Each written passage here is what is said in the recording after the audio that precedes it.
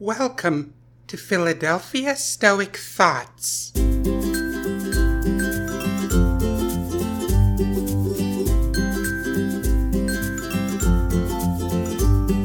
Philadelphia Stoic Thoughts, episode number 3. Don't mistake Stoic realism for idealism. While people who don't understand Stoicism or the Stoic mindset might confuse a Stoic with an idealist, in reality, a well-trained Stoic is not that at all, but the ultimate realist.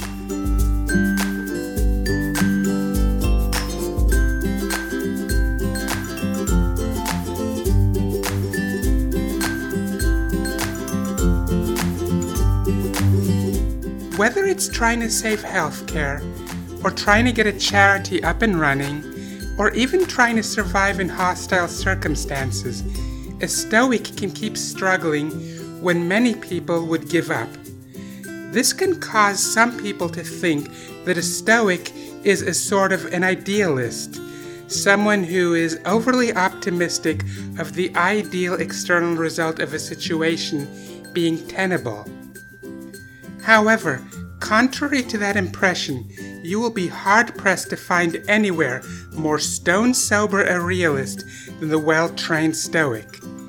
This is because Stoics rigorously train to overcome emotional haywires and other bad habits that interfere with one's ability to perceive reality accurately, or at least as accurately as the senses allow. For example, one obstacle that many people face with regards to accurate perception of reality is wishful thinking. Wishful thinking is when we believe that something is one way because the alternative we perceive as being so awful as to be unthinkable. However, as we train in Stoic philosophy, we learn to see externals as not being inherently good or bad, but merely preferred or dispreferred. As such, the impetus to engage in wishful thinking decreases as one's training progresses. Tribalism also messes with people's ability to perceive reality in a number of ways. For starters, it encourages us to skew our perceptions to see those from rival groups in the most negative light possible and their interests as less than legitimate. A classical example of this is the Israel-Palestine conflict. Not just the vast majority, but an extreme majority of those involved champion either the interests of Israelis or the interests of the Palestinians. Whichever side's interest they champion, they demonstrate a downright reckless disregard for the interests and needs of the other side. Many Israelis see Palestinians as being less than human and having little purpose to their existence other than destroying Israel and massacring her people. Likewise, many Palestinians tend to see Israelis in pretty much the same light. There are people who see past all this nonsense, but they seem to be extremely rare and outspoken. And this isn't just among Israelis and Palestinians themselves.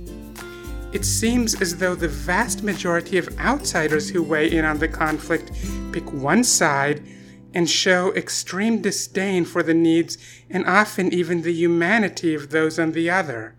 No wonder there isn't peace there.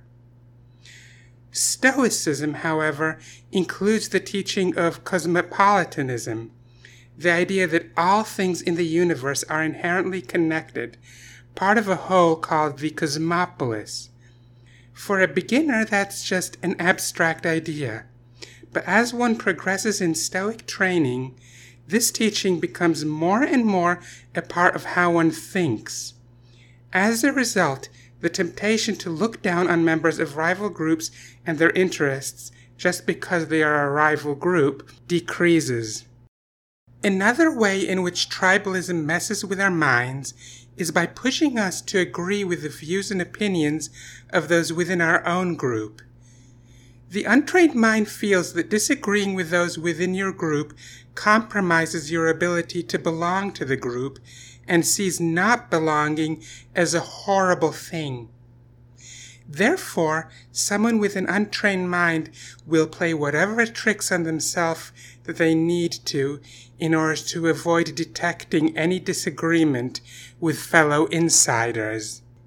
In Stoic training, however, one learns to appreciate how external things, such as the approval of one's peers, and even one's belonging to a particular group, are not truly things that one needs, but are merely preferred indifference. As one comes to appreciate this, the need to agree with your peers, except insofar as they truly are right, gradually disappears. In addition to overcoming emotional obstacles to our clear perception of reality, Stoics have from the earliest times also rigorously done exercises to train the faculty of reason itself. Stoics also trained the ability to see past assumptions that are so ubiquitous in our mind that we make those assumptions without even realizing it. To make a long story short, for Stoics, realism isn't merely a goal. Rather, realism is something that Stoics hone as an art.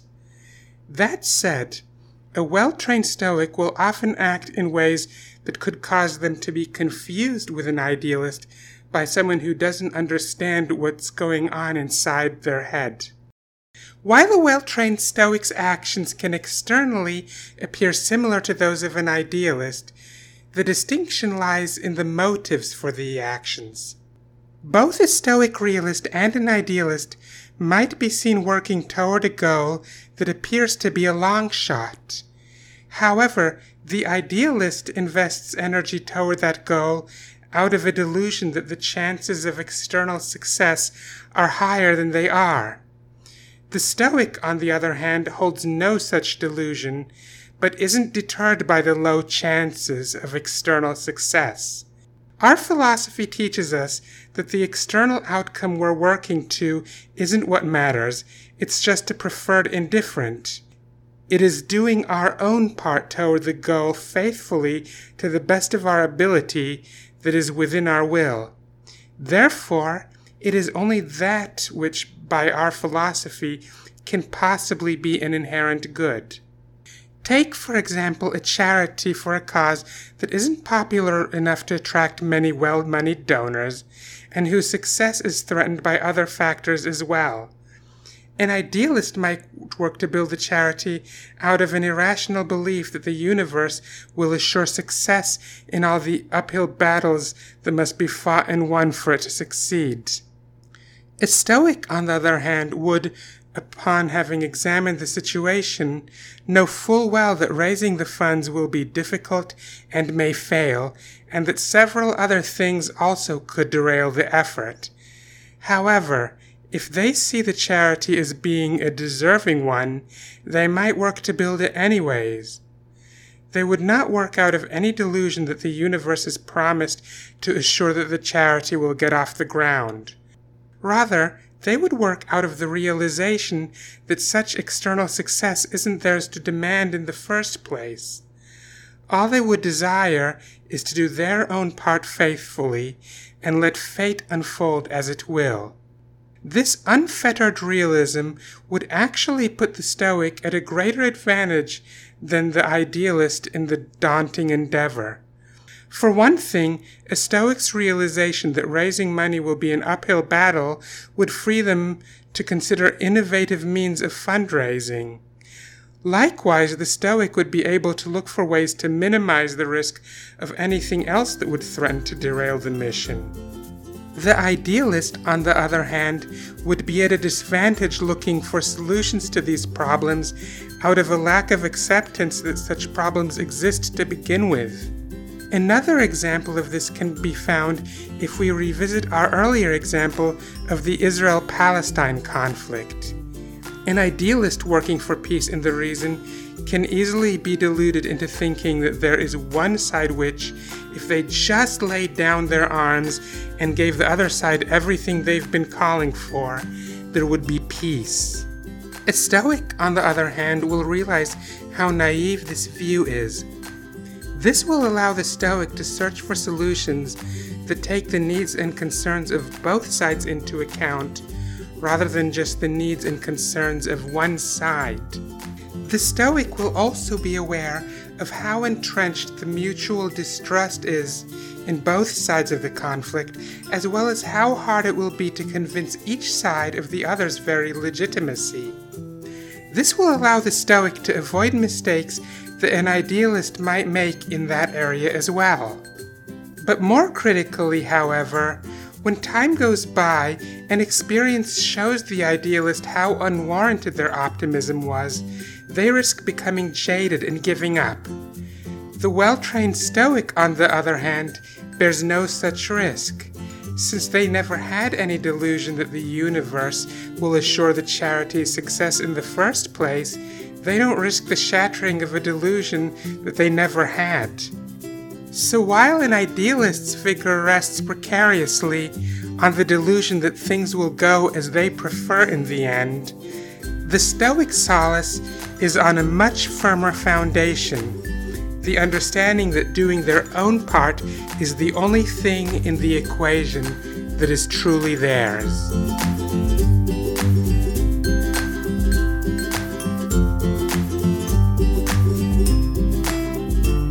Philadelphia Stoic Thoughts is produced in my home in Philadelphia, Pennsylvania.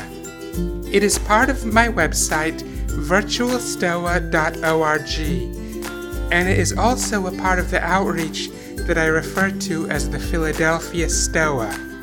The theme song for Philadelphia Stoic Thoughts is Life of Riley, produced by Kevin MacLeod at Incompetech.com and licensed under the Creative Commons by Attribution 3.0 license. Full details can be found in the credits section on this episode's transcript page on the website. Starting with the next episode, Philadelphia Stoic Thoughts will for the time being be switching to a twice-a-month schedule. There will be a new episode on the second and fourth Friday of every month at 10 a.m. U.S. Eastern. Until next time, I am Sophia Shapira, and to quote the Stoic writer Seneca, be well.